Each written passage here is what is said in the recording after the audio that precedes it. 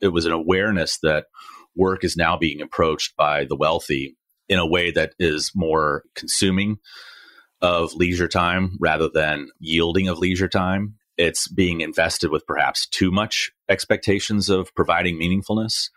And the degree to which, say, young people are now saying by a factor of 95% that the most important thing in their future is to have a fulfilling career, this outstrips the answer to make a positive impact on other people's lives, which only 81% of young people are saying, and the answer to be happily married, which only 47% of young people are ranking as their top priority out of life.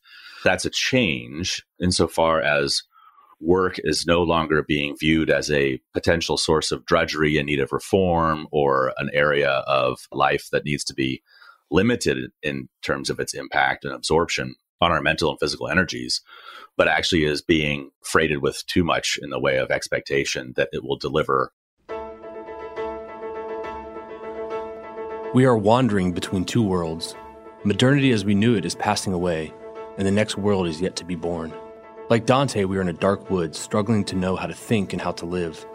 Virgil guided Dante with the light of natural reason. Then Beatrice illuminated the path to paradise with Christian revelation. Welcome to the Beatrice Institute podcast, where Christian faith and reason illuminate the best of academic thinking and research. How should we think and live in this time between worlds? At Beatrice Institute, we take our bearings from the good, the true, and the beautiful. I'm Grant Martzoff. I direct Beatrice Institute's Personalism and Public Policy Initiative. How should we organize our common life to promote the flourishing of the person made in the image of God? My guest today is Dr. Jeffrey Hansen. Jeffrey is a senior philosopher at the Human Flourishing Program at Harvard's Institute for Quantitative Social Science. He's edited 2 books and authored 2 others, most recently Philosophies of Work in the Platonic Tradition, A History of Labor and Human Flourishing. Jeffrey is also an Anglican priest. So we'll be discussing several topics, including work and meaning. So welcome to the show. Thanks so much for having me. Yeah. So I do eventually want to get to work and meaning as sort of the bulk of what we'll be talking about. But I want to start not by talking about the philosophy of work, but ecclesiology. So what does Anglo-Catholicism uniquely have to offer to the modern church? One thing that springs to mind is that Anglo-Catholicism, I think, views the liturgy as a potential model for how society as a whole should operate. That in the liturgy, we get a glimpse of how people are meant to relate to one another outside of what you would call, say, a liberal, standard liberal, small L political context, and in the kingdom of God as it's being instituted and advanced in our world. So I think that society itself could be modeled on the liturgy, the Anglo-Catholic imagination, and how it might extend itself. We see that work having been done in the early 20th century with some of the more radical elements of the Anglo-Catholic movement. Stuart Headlam, for example, an avowed Christian socialist, which is a word, a combination of words that I think has always been allergic to the American sensibility, but had serious cachet, certainly in the UK. So to draw that out a little bit more about how public life can be modeled after the liturgy, I'm really intrigued by specifically what you mean by that. Well, I think the liturgy provides something like a cosmological vision. And when I do my preaching or when I try to teach on theology, I guess what I'm trying to present to people is a kind of cosmological view of the Christian mind and imagination. And I don't know if that's the best word for it, but it intersects, I think, with some other possible trends coming out of, say, Eastern Orthodoxy that are also emphasizing this sort of cosmological or kind of symbological dimension of the faith, that Christianity is not sort of a therapy. It's not a social program, right? But it's a view of reality that is comprehensive and exhaustive. And the liturgy participation in it acclimates us to that cosmology and shapes our being according to its inner logic, not only in terms of our thinking, but even our bodily postures and gestures and dispositions are shaped by the discipline of the liturgy. And I think ultimately what we're trying to convey and that the Anglo-Catholic tradition is sensitive to in terms of the celebration of the Mass is something like that deep cosmological vision of reality itself, which means that it's going to have social impact, right? It's going to have an overflow in terms of how we think about our dealings with one another, what we owe to one another, and how I think we ought to conduct ourselves, even say economically or with respect to our political associations. The liberal political order, on my view, is premised on a kind of what John Milbank would have called a primordial violence, a vision of reality according to which conflict is the norm, and that the name of the game politically is to somehow manage conflict. I take it that the Christian logic is not that, but is the logic of abundance, of superabundance, and we're invited to participate in that, which means that we have to cultivate a very different mindset. We are not in rivalry with our neighbors over limited goods. We are not in a state of primordial conflict that has to be then kind of managed in ad hoc ways, or according to, say, certain techniques or managerial tactics. These are all Band-Aids. We could look back to a figure as ancient as Augustine to, I think, prove that to us. So that the social order has to look more like participation in abundance rather than rivalrous or contentious competition. René Girard, of course, would have a lot to say on that as well. And I think the liturgy trains us out of that mindset and causes us to look toward a logic of abundance and what that implies. In terms of some of our practical decision making, I think, we ought to prioritize and look to ways that we can support our fellow Christians, and especially in our immediate local context. The Catholic Church is Catholic not because it's universal, but because every locality, every instance of the church is the whole, right? So we are not localists in the sense that we're appealing to the local as a kind of bulwark against the anonymous swarm, but we're looking to the local because it's an expression of the universal. And that means to me that our concern for where we've been placed, our concern for the people amidst whom we've been placed, is itself the calling. It's the calling to serve the universal within that. But that means that we have to think, for instance, if I have a fellow parishioner who's trying to make a living as a carpenter, if I have the opportunity to support him by buying a table that he's crafted by hand for maybe slightly more money than I would have paid at Crate and Barrel, then perhaps I should do that. So thanks so much for that. There's a really interesting perspective on Anglo-Catholicism. I want to move now to some of your research on work. So I want to talk a little bit about the nature of work itself. So must work, to be considered good, actively engage all forms of human strength, namely the strength of the body, mind, and spirit? I think the best work probably will do something like that in varying levels of engagement. Some work, which we're apt to call intellectual or white collar or something like that, will emphasize certain aspects more than others. And in that event, it may be that we should be doing different kinds of work, even if some of that is avocational or unpaid. Ruskin talks about this. He thinks that even gentlemen should have a handcraft of some sort. They should know how to do certain kinds of things that are more bodily in terms of their orientation. I recently visited a school very much organized around a classical type education, the 7 liberal arts. They also teach all the students blacksmithing, drawing, leatherwork, and woodworking. And that's an express effort to sort of engage the body in education. But those things also have an impact on the mind. I think it's important not to make hard and fast distinctions there either. I think learning to draw, for instance, in the classical educational program was really viewed as a way of learning how to see reality as it is. Drawing is not a matter of perfecting a fine art so much as it is a matter of perfecting the faculty of perception, right? So how do we look at reality? And thinking about that, say, in connection with what Simone Weil has to say about attention, or what Iris Murdoch has to say, are really just ways of engaging the body in a whole person effort to attend to reality properly, which is itself a project that has moral implications, right? To be able to attend reality is to be able to respond to it as well. And we can think about that in certain just very ordinary instances, it seems to me, that the person who is asking for money on the side of the road as we're waiting at a stoplight, is someone that we are disinclined to pay attention to because we know what that would mean, right? That would mean that we would then feel moved to somehow help that person. And if we're not inclined to do that, then we look away, right? So that we govern our moral responses to reality in large part by what we choose to pay attention to. And I think something like the engagement of the body does have that sort of higher implication, as it were. It's not just a matter of learning how to work steel or work wood or work leather or draw properly. It's a matter of attuning ourselves to reality itself And much work does that. I think Matthew Crawford eloquently described that in his book about how manual labor really does engage the mind in ways that we, I think, tend to overlook or to give second place to. And yeah, so I think at the end of the day, probably all forms of work would, at their best, do indeed draw on the full range of human capacities. Right.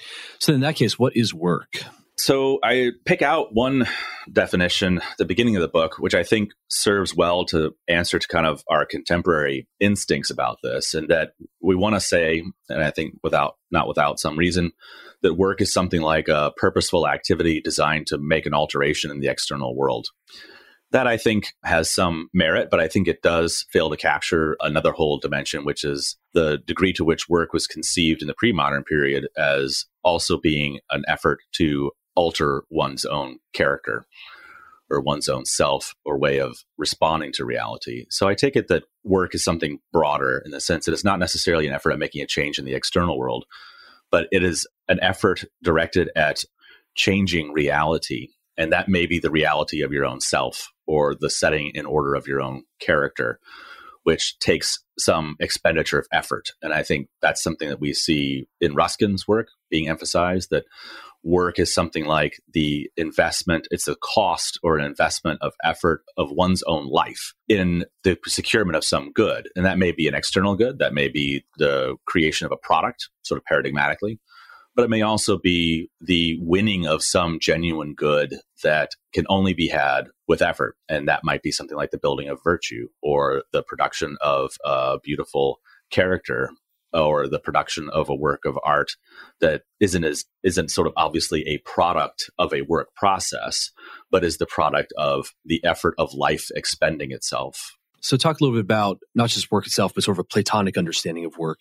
So was John Paul II inherently a Platonist thinker regarding work? I think particularly of Laborem Exercens, his wonderful encyclical on work. I ended up not including John Paul II, in part because I was surprised to see the extent to which his encyclical, to which you just referred, really borrows heavily or relies upon John Locke's analysis of work, which is one that I thought really takes us away from some of the pre-modern conceptions. And for the first time, in my view, ties work inherently to the production of money, which is something that Plato, for instance, strenuously opposed. In his view, work is not inherently related to the earning of money, and that is a different art that can be practiced alongside and generally is practiced alongside a number of other possible crafts or things that we would want to call a person's job.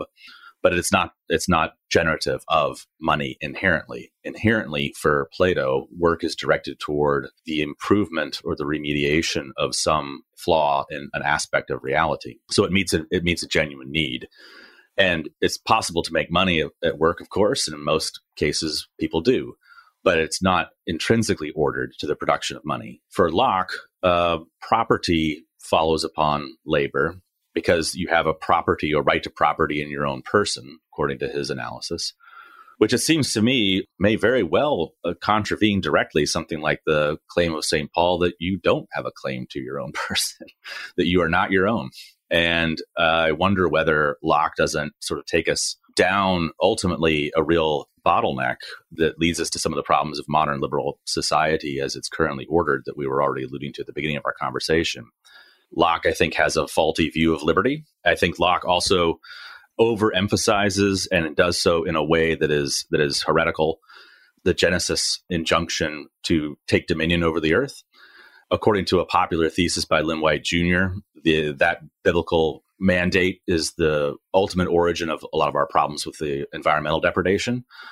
I found in my study of the history of the philosophy of work that there is very little expatiation on that idea in pre-modern thinkers, very little. It really seems to me to come to its own in the modern period, and especially with Locke. I also think that Locke has a view of the fall that entails that labor is actually a post-lapsarian condition and not a pre-lapsarian condition. For the monastics, for all the theologians in the Middle Ages, they were very clear in their affirmation up through Luther that work was part of the created order, that human beings were made to work. This was a surprising revelation to my students when I taught this material at Harvard. The one thing they found most alarming was that Adam had a job in the Garden of Eden and was therefore meant, according to the created origin and the perfected state of humanity, to work. They all seem to be under the impression that he was meant to sort of loll about enjoying the fruits of the garden without doing any kind of tending or keeping of the garden. But of course, that's exactly what he was enjoined to do by God. So I think there are a number of ways in which Locke takes us away from the Platonic tradition. And I was surprised to find that John Paul II in that encyclical depended, I thought, a great deal, without mentioning Locke by name, but depended a great deal on Locke's basic view of these matters. And then attempted, I think, to sort of limit their most pernicious possible implications. I'm not sure that will work. I'm not sure if you can do that having sort of begun from metaphysical foundations or theological foundations that are unsound in the first instance. So I'm not convinced that John Paul II is actually in line with this tradition in every way that he might be from the very beginning. It seems to me, though, that his articulation of the objective and subjective nature of work, at least in that sense, seems to be flowing from a Platonic tradition. Sure, that there's scope for something like the way in which work meets certain inner needs, or doesn't just sort of produce, say, effects in the external world, but has an effect on the human being. I think that's right. He's sensitive to the ways in which work is a source not just of money, but is a source of meaning, of community, of affirmation. It's a certain kind of dignity that comes from work that I think he wants to support. And that seems right to me. I think that's correct. And I think his appeals to the necessity for work to be adequately compensated for a person to, say, sustain a family or things of that sort, that work be an opportunity for building of community. And of course, he's thinking here certainly of the power of the labor unions in Poland and the effect that they had on overthrowing the Soviet regime. So I think he's aware of what work can do at its best, but I'm not sure that he has the fundamental principles in place to really vindicate those intuitions or to support them more in a more grounded way. And one other thing that I noticed as I'm reading John Paul II, and you just alluded to this, is that he seems to me to have the Polish steelworker in mind. And so he's really sort of grounded in this industrial economy when he thinks about what work is. So I also saw that in your book, the last philosopher you cover is Simone Weil, who died in 1943 as society was still fully entrenched in industrial society. So has the philosophy of work caught up with the conditions of work in a post-industrial society? Who are sort of the writers thinking hard about what this means since the nature of work has changed so tremendously in the last 60, 70 years? It's very difficult to say. I don't think philosophy of work officially has caught up. No, I don't think so. Kwame Appiah came and gave a two-part talk on work here at Harvard a couple of years ago. I thought it was very good, but it didn't necessarily speak. It spoke out of some of the same kinds of concerns and themes that are present in my book and that are present in the tradition. But I'm not sure it broke new ground specifically in terms of speaking to the realities of a sort of post-industrial economy. I'm not sure I'm seeing that being done in formal circles. I think Derek Thompson's article in The Atlantic on the religion of workism, I thought was an effort to speak to that. And it was an awareness that work is now being approached by the wealthy in a way that is more consuming of leisure time rather than yielding of leisure time. It's being invested with perhaps too much expectations of providing meaningfulness. And the degree to which, say, young people are now saying by a factor of 95%, that the most important thing in their future is to have a fulfilling career, this outstrips the answer to make a positive impact on other people's lives, which only 81% of young people are saying, and the answer to be happily married, which only 47% of young people are ranking as their top priority out of life. So he worries that that's a change insofar as work is no longer being viewed as a potential source of drudgery in need of reform or an area of life that needs to be limited in terms of its impact and absorption on our mental and physical energies, but actually is being freighted with too much in the way of expectation that it will deliver all possible goods to the human being, including something like a source of meaningfulness, a source of dignity, a source of affirmation. And perhaps the post-industrial economy is demanding too much of us. You look at the kinds of zip codes where Amazon, wants to build a new headquarters, and they tend to be in areas where there's high concentrations of young college graduates who are unmarried. this is the perfect employee now, right? For the knowledge economy, is someone who has 80 hours a week to give to the job and who is prepared to give them in the hope that somehow that will deliver all possible goods, that there's little else for which they have to live. So that's a somewhat disturbing sign. And I'm going to return to this question of workism in a little bit, but I am interested in thinking through some of the implications of Platonic thinking in the post-industrial economy. So one question I have is, what are the internal goods associated with working, for example, the Dunder Mifflin Paper Company? They can be difficult to discern in the way that we've constructed such jobs now. So I'm thinking here of Zeynep Ton, who works at MIT Sloan Business School, formerly of Harvard, who speaks about what she calls a good jobs program. And the idea of the good jobs program is that we look at jobs like Dunder Mifflin, or we look at jobs, especially in retail or in service industries, and we sort of throw our hands up at those and think, well, those are just not ever going to be good jobs. And it's sort of too bad that somebody has to do them.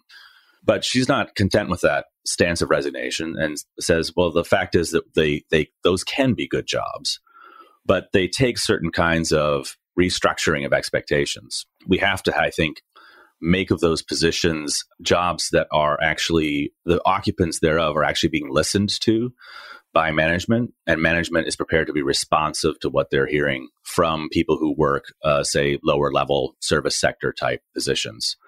Those people have to have their time scheduled in a respectful manner that recognizes that they cannot be told 1 week out what their schedule is for the next week, but that they have other things in their life that they have to plan around.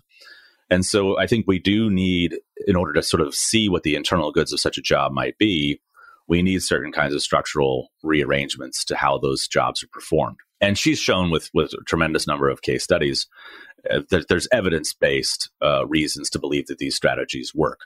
Retention in such positions is notoriously low, but it can be changed a great deal if people who occupy such positions feel that they are being acknowledged and that their opinions and their observations of their working conditions are actually being responded to in a meaningful way. So, rather than dictate that every store has 1 hour to unload the contents of a delivery truck, if at one store there's 50% larger retail footprint, the workers say, look, we can't unload a truck in an hour, we need an hour and a half. Then management has to be prepared to say, okay, you got an hour and a half, no problem. The internal good of a position like that could be something like empowerment, something like dignity, right? Something like control over the quality and type of work that you're doing. But it needs to be, that will only be possible if there are certain kind of structural changes that are made.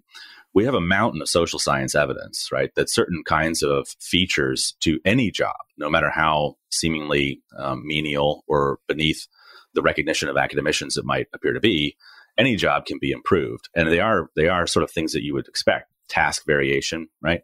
The ability to do different kinds of things, right? The ability to set your own schedule, your own priorities, the sense that you are heard and acknowledged and responded to meaningfully at your job. I mean, these are things that are possible in any work setting, but we have to be resolved to actually make them possible, which is something that we've denied workers in various sectors fairly aggressively and have told ourselves that it can't be any other way, when the fact is it can. And there are businesses that do conduct themselves according to these principles. So in his book, Corrosion of Character, Richard Stennett argues that one of the problems with contemporary work is that it's often exceedingly abstract. What impact does the abstract nature of much post-industrial work have on the worker? I think it can be demoralizing for a great many people. I think that there is a certain type of individual for whom the pride of being able to point to something that they have made is extremely important, extremely profound and rewarding. I think for some people, it is difficult to take the same sense of pride in a job that is so abstract that it seems to produce nothing, right?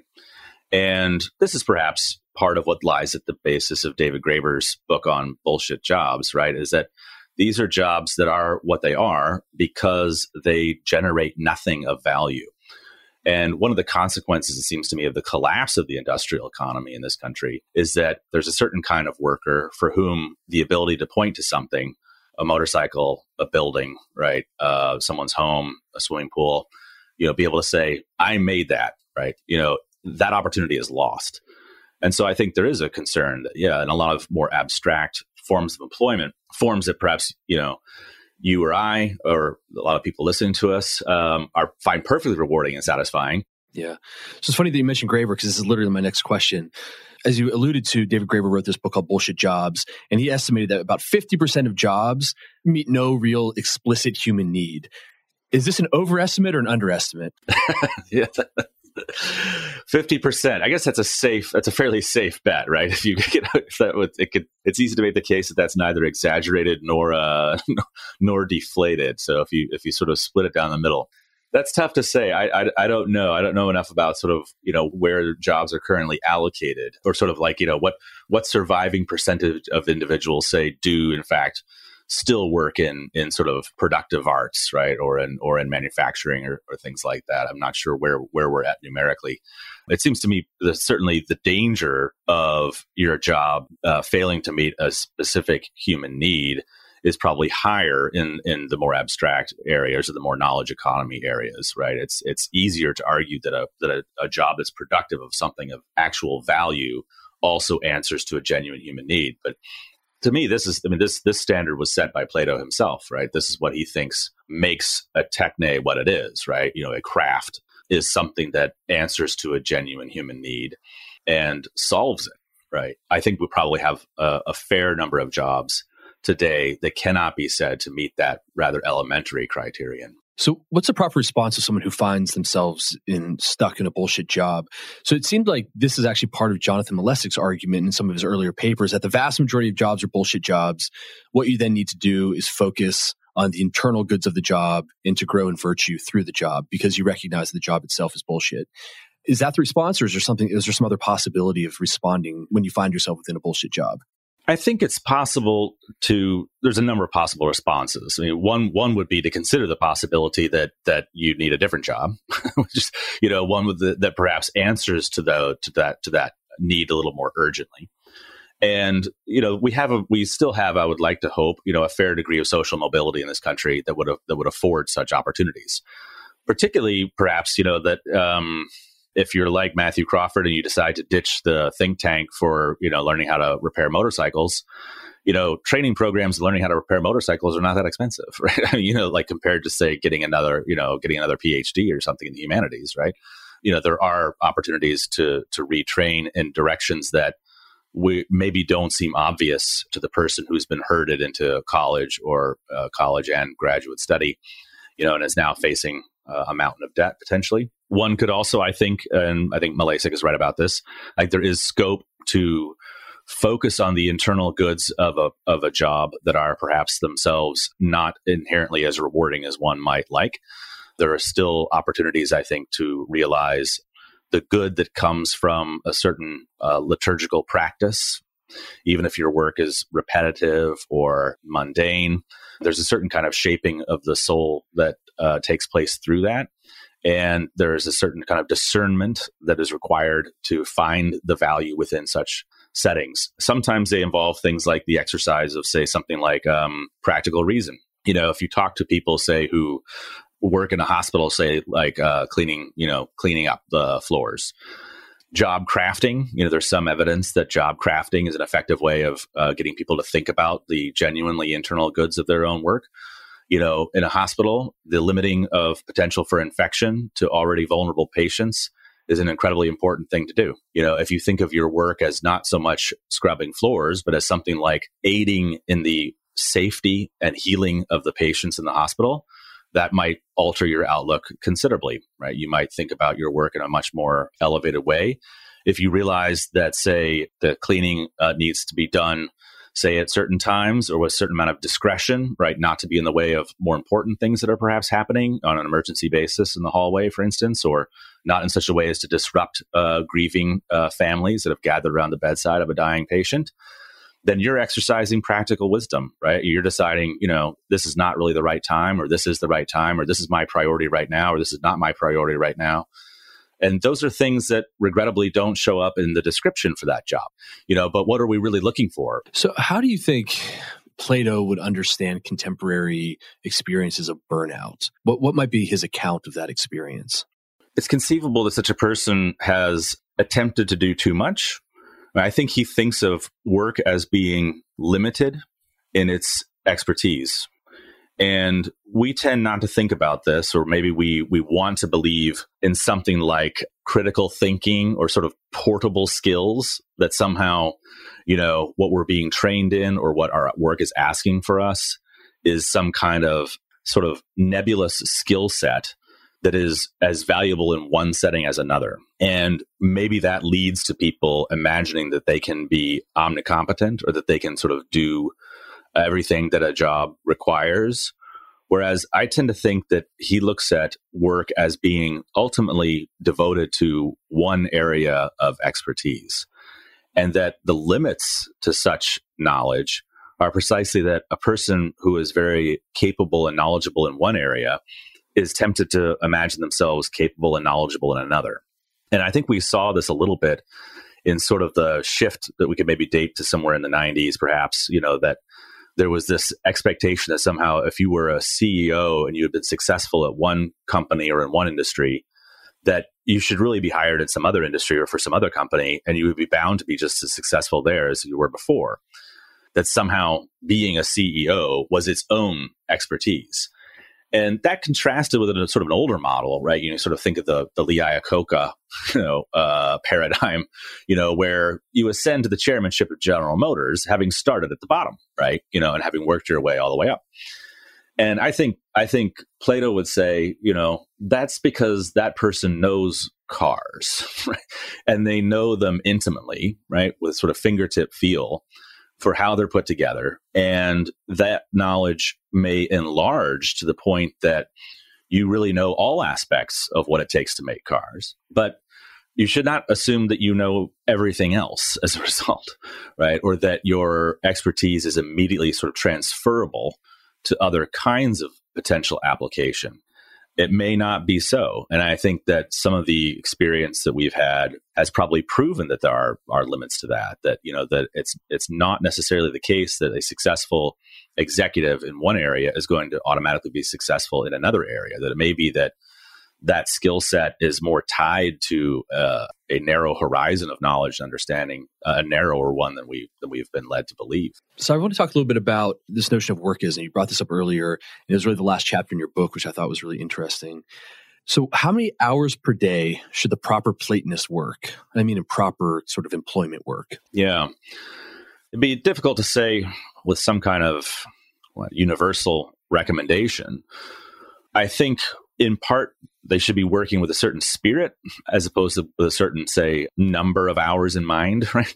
And we've spoken to that a little bit already, right? That sort of the attitude that one brings to work changes perhaps the way that you think about it and what you're gaining from it, right? Many people work, I think, jobs that they are not that excited about because they have higher goods in mind. And I think that's perfectly acceptable, right? A person, say, very often, say we see this with first generation folks who come to a new country. They may very well work jobs that are beneath them, in terms of their level of education and accomplishment from the culture that they relocated from. I've seen this in my own family, but they do that because they have in view the success of their children, for example, right? And the expectation that while I may have to put up with an inadequate job or a job that doesn't really allow me to develop my gifts to the highest possible level, I have in view a higher good. And that good is the opportunity that my children will have to succeed, right? And to allow their talents to really flourish. And that's something we've seen human beings do, over the eons. And I think it's a perfectly acceptable attitude to take to work for a Platonist, because a Platonist is always going to be able to say, there is something higher than this, right? That no work is ultimate, right? And this is the danger of workism, is that it's being elevated to a place of ultimacy. So I think if there are alternate goods for which you're working, the number of hours or the amount of work you do may be a function of that, right? What am I trying to accomplish, or what need am I trying to meet, right? And if the need is to feed the family, then that may involve more work of a paid sort of official nature than you might like. but it may be that that is the sufficient motivation for doing it. So you see one particular reaction against workism is this idea of quiet quitting, where you sort of keep the job, you're not very engaged, and you kind of sort of do the work, but not really. And so one interpretation of this is a virtuous rebellion against what is a disordered system. Yeah. But at the same time, it could also be interpreted as reneging on some unspoken agreement with your boss, right? They thought they were getting one thing. You said, sorry, I'm rebelling against workism, so I'm just not going to work. Is quiet quitting a moral act? I can see the temptation in a way because I feel like, as I've said already, I think there are systematic changes that are needed and that we have good evidence to believe are effective, right? I mean, they're not just morally motivated, right? But like the willingness of management to listen to workers and respond to their genuine needs and requests and insights and observations, I think a moral case can be made. But it's also the fact that I think this just makes your company a better company, right? I mean, I think it minimizes expenses, it minimizes needless turnover. There are certain kinds of economic benefits that come with it. So I could see a person who feels themselves trapped and unable to change systematic conditions in ways that I've already suggested are desirable, both economically and morally, might very well be tempted to a kind of passivity, right? Or a kind of resignation while yet remaining, as it were, on the job. The caution, I suppose, would be, are you thereby, removing yourself from the opportunity to realize genuine goods that might yet be present in terms of, say, the building of community, the opportunity to, in fact, change your environment from within? That is a worry, I think, both for the dissatisfied and also it's a worry even for the highly satisfied. I mean, we have good reason to think from quite a bit of social science evidence that people who look at their jobs as not sort of something that they're just sleeping through, but something that they feel called to, right? Often have very strong senses of meaningfulness in their lives, very high degrees of satisfaction. Interesting that we see this very prominently among people who work with animals, zookeepers, veterinarians, that they feel at very large percentages that they are called to their work and that there's nothing else that they could do, right? That they could see themselves doing.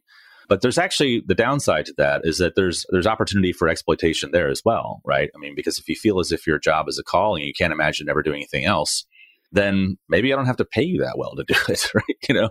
Or maybe I can ask quite a bit, and it turns out you're pretty willing to do, a lot of, maybe say dangerous, difficult, or unpleasant tasks because you can't see yourself doing anything else. So, it seems to me that there are a couple of different ways that people could maybe fail to miss out on the internal goods of a work practice. And this would be one of them. Although, again, I'm not prepared to say, I wouldn't be prepared to sort of condemn that outright simply because I do understand what would motivate it, particularly in a situation of powerlessness, right? So how do we think about the relationship then between meaning and work? There's obviously these two poles, right? Where on one side, we obviously know that work is very important for meaning in life, but at the same time, workism seems to be that relationship between work and meaning that's disordered. So how do you think about that relationship? Yeah, I guess I'm part of why I was interested in the Platonic tradition as such is that I think it navigates between these two extremes. I think that's part of why I find it attractive is that there is certainly a strong correlation between work that is satisfying and self-reported meaningfulness. People derive a lot of meaning from their work. And often I think in ways that, again, we have to be very careful not to be elitist about, right? That the elitist sort of looks at certain sectors, right? Looks at Dunder Mifflin, let's say, and says that, I cannot imagine that would be meaningful for people. Often it is, right? And we should not bring sort of elitist judgments or preconceptions to our assessments of what kind of work people are capable of finding meaningful, because there's a wide range, right? There's quite a bit of working experiences that people can find meaningful and that contribute to their sense of meaning in life very positively. The other thing that we can certainly say with a great deal of scientific assurance from the social science literature on this is that unemployment is one of the most damaging things to your sense of life satisfaction and self-reported meaning. It is an effect that lasts, that the longer unemployment goes on, the more severe it is, which suggests is one of the ways in which we are able to nudge closer to a causal inference, right? We're constantly told that correlation is not causation, and that's true. But one thing that we do see is that there's reason to believe in causal inference where there's some, what we call a dose effect, right? Where, 1 month, of unemployment has a 1/12 impact on your life satisfaction. 12 months has 12 times worse an impact on your life satisfaction. 24 months, 24 times worse, right? So the longer that unemployment goes on, the worse it is for your long-term life satisfaction. This is even more so true than other, what you would think, comparably traumatic events in life, or even arguably worse events. For instance, including the death of a loved one. The death of a loved one always has an immediate and very harmful impact on a person's life satisfaction.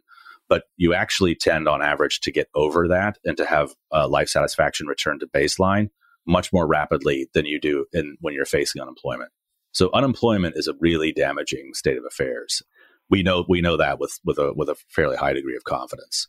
Again, a wide range of work can be meaningful and has a very positive impact on meaning. But I suspect that there's a law of diminishing returns, in much the way that we see there's a law of diminishing returns with income, right? So that people who have insufficient money coming in to meet their needs are very unhappy and very unfulfilled, and with good reason. People who have adequate income flow for their needs report very high degrees of meaning in life and life satisfaction. And then people with astronomically high incomes actually tend to drop off again. That the likelihood of their having self-reported meaning in life or life satisfaction starts to actually dip back down. And so I would suspect there's something similar when it comes to work, that as work becomes freighted with more and more expectations of meaning, it actually starts to deliver less and less. So I want to talk a little bit more about meaning more generally. So I want to put this in the context of my students. So as part of one of my classes, I asked students to talk a little bit about what their lives mean. And they struggle. And actually, I've noticed that it's been increasingly difficult over the years that I've been teaching for them to really articulate what their lives mean. So if meaning is really comprised of purpose, significance, and coherence, what do you think my students are most missing? That's difficult to say. I haven't been in the classroom in a long time, and I feel the deficit of that, because I know I'm no longer as intimately aware of what kinds of challenges young people are facing. All I can do is sort of observe these and look at some of the statistical problems. It's likely, I think, that coherence, which in our research methods we've divided between sort of a global and an individual dimension, is probably lacking, in part because I suspect education is not conducted around imparting a sense of global coherence, that the aspiration is no longer to sort of provide an intellectual framework for understanding the meaning of human life as a whole. Some philosophers are going to tell you that's not a problem, right? That we don't necessarily need a global theory of meaningfulness as a whole. I would be interested to discover in our empirical research what kinds of impacts low reported global coherence might yield. I don't know, but I would be interested to discover, because I think if in fact there are poor outcomes associated with low self-reported global coherence, that might put the lie to some of these philosophical views that say all that matters is sort of a sense of coherence in your own individual life. There might be an open question as to whether or not such a thing is even possible apart from a sense of global coherence. So I would imagine that there is some deficits there. Purposefulness, I would imagine high-achieving college students would have some sense of that. I think that probably if you think back to sort of David Brooks's report on the organization kid, which is now kind of out of date, I'm sure, but at least at that time, I would think that student, that high-achieving student, probably has been imparted with a sense of purpose, in that they have always been able to be furnished with goals that seemed attractive and be motivated to achieve them. If there's a deficit there, it might be that they're no longer sure why they are bothering to achieve those goals, or what they really add up to beyond, say, the next thing, right? The college admission, graduate school admission, job in academia, whatever it might be, job in the profession. I could see that purpose unmoored from something like a larger vision of where all this is going could itself be a problem. We again split purposiveness into 3 categories or 3 dimensions. And again, I'd be interested to see what the empirical research yields on this. But we're of the mind that purpose could be quite mundane, could be sort of like your goal for the day or for the week, that there could be a set of larger sort of overarching purposes toward which you feel that your life is directed, getting through college, getting a job, and that there may yet be a third and highest level of purpose, which would be something like calling or vocation or mission, right? To which I've already alluded.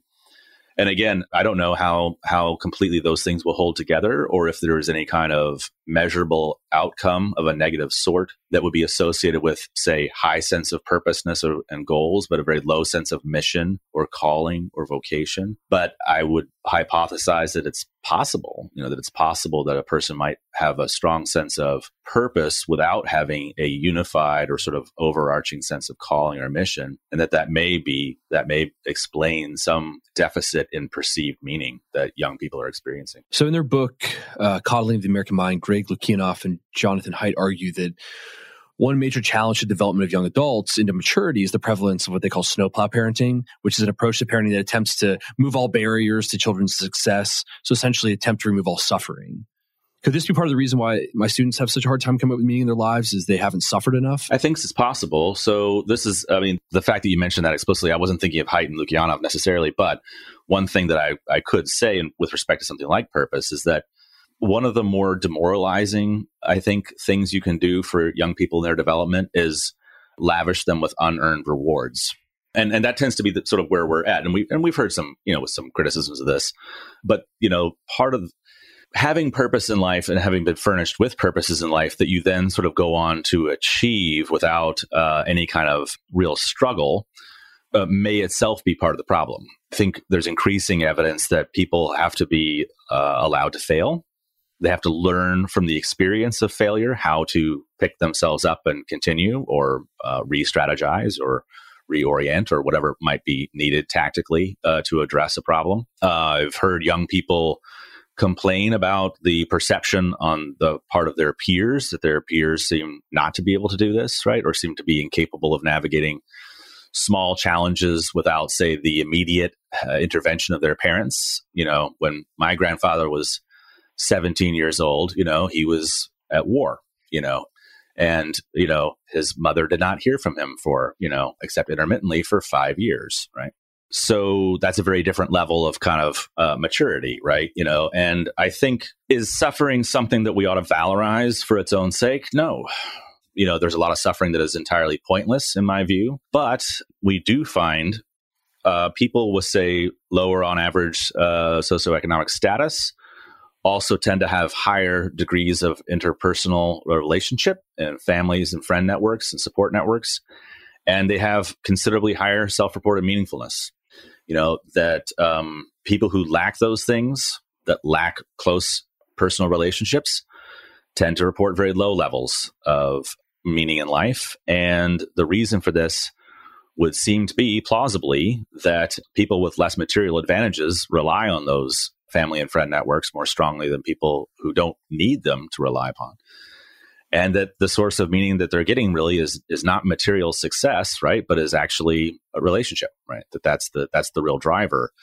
And so does that mean that sort of relationships are forged in suffering, or are often built up where other forms of suffering are present? It certainly seems like it. So one way I see my own students suffering is just particularly high levels of anxiety and depression. I'm wondering, are there different types of suffering in this way? Can something like that sort of experience of anxiety, which might actually be derived from the fact that they're lacking meaning, can that sort of suffering lead to greater meaning? Or are there types of suffering that maybe just can't be translated into sort of the building up of a sense of meaning of life? I think there are certainly some that are probably refractory to that, right? That would be very difficult, right? We have testimony from people who have undergone tremendous suffering that they were able to find meaning from it. And so I would not want to deny the legitimacy of that experience, right? I mean, one of the great works on meaning in life, Viktor Frankl, right, is born of the direct exposure to the horrors of the Holocaust. So I'm not going to say it was impossible for the people with whom Viktor Frankl was associated in the camps to find meaning, in anything, right? So if a person says that they're able to, then I will take them at their word on that. At the same time, I suspect strongly that, yes, there are some forms of suffering in which a person cannot find meaning and ought not to be required to do so, as if somehow, they must, do that. And I can see why some people also have very similar experiences and came away from them with very different conclusions on this subject. And again, I wouldn't deny that either. Things like anxiety and depression, there are factors, I think, in our society as it's currently organized that increase these phenomena. And they are often, I suspect, responses that in some fashion are warranted by our circumstances, right? We ought not to discount the possibility that we're depressed because the world is depressing, and that there's a certain, there's a legitimacy to that response, right? There's that being told to cheer up, or something in the face of circumstances that are not heartening, is not an adequate response either, right? So, is there something that we can detect here? Is there something that we can hear, right, in the experience of persons who are facing this kind of suffering? There is, it seems to me. And does that mean at the very least that we should be alert to what these experiences are bringing to the forefront of our attention? Then yes. Is it possible that meaning may yet be derived from them for the individuals who experience them? I would not want to deny that preemptively, right? It seems to me that there had better be, some possibility. But I think it's difficult to sort of say a priori, right? Across the board that, yes, all types of suffering are potentially interpretable as contributing to meaning, or none are, right? It seems to me we'd have to sort of take things on a more case-by-case basis. Well, Jeffrey, we have run out of time. I want to thank you for coming on the podcast. This is really, really great. And I'm grateful for your time that you've given to me today. And I'm especially grateful for the work that you and your colleagues are doing up in Cambridge at the Human Flourishing Program. So thanks so much for spending some time with me. And I hope that we'll get to meet in person someday. My pleasure. It was a great conversation. I appreciate your inviting me to it. All right. Take care. Thanks for listening. If you appreciated this episode, please rate and review us on your podcast platform of choice. We love to hear from listeners. Chat with us on Facebook, Twitter, or Instagram. You can also learn more about our programming at beatriceinstitute.org. That's Beatrice Institute, all one word, .org. And if you are a university student or faculty member in Pittsburgh and would like to be involved locally, check out our Fellows program and get in touch. This episode was mixed and mastered by Yellow Music and Sound. Until next time, I'm Ryan McDermott. Go with God.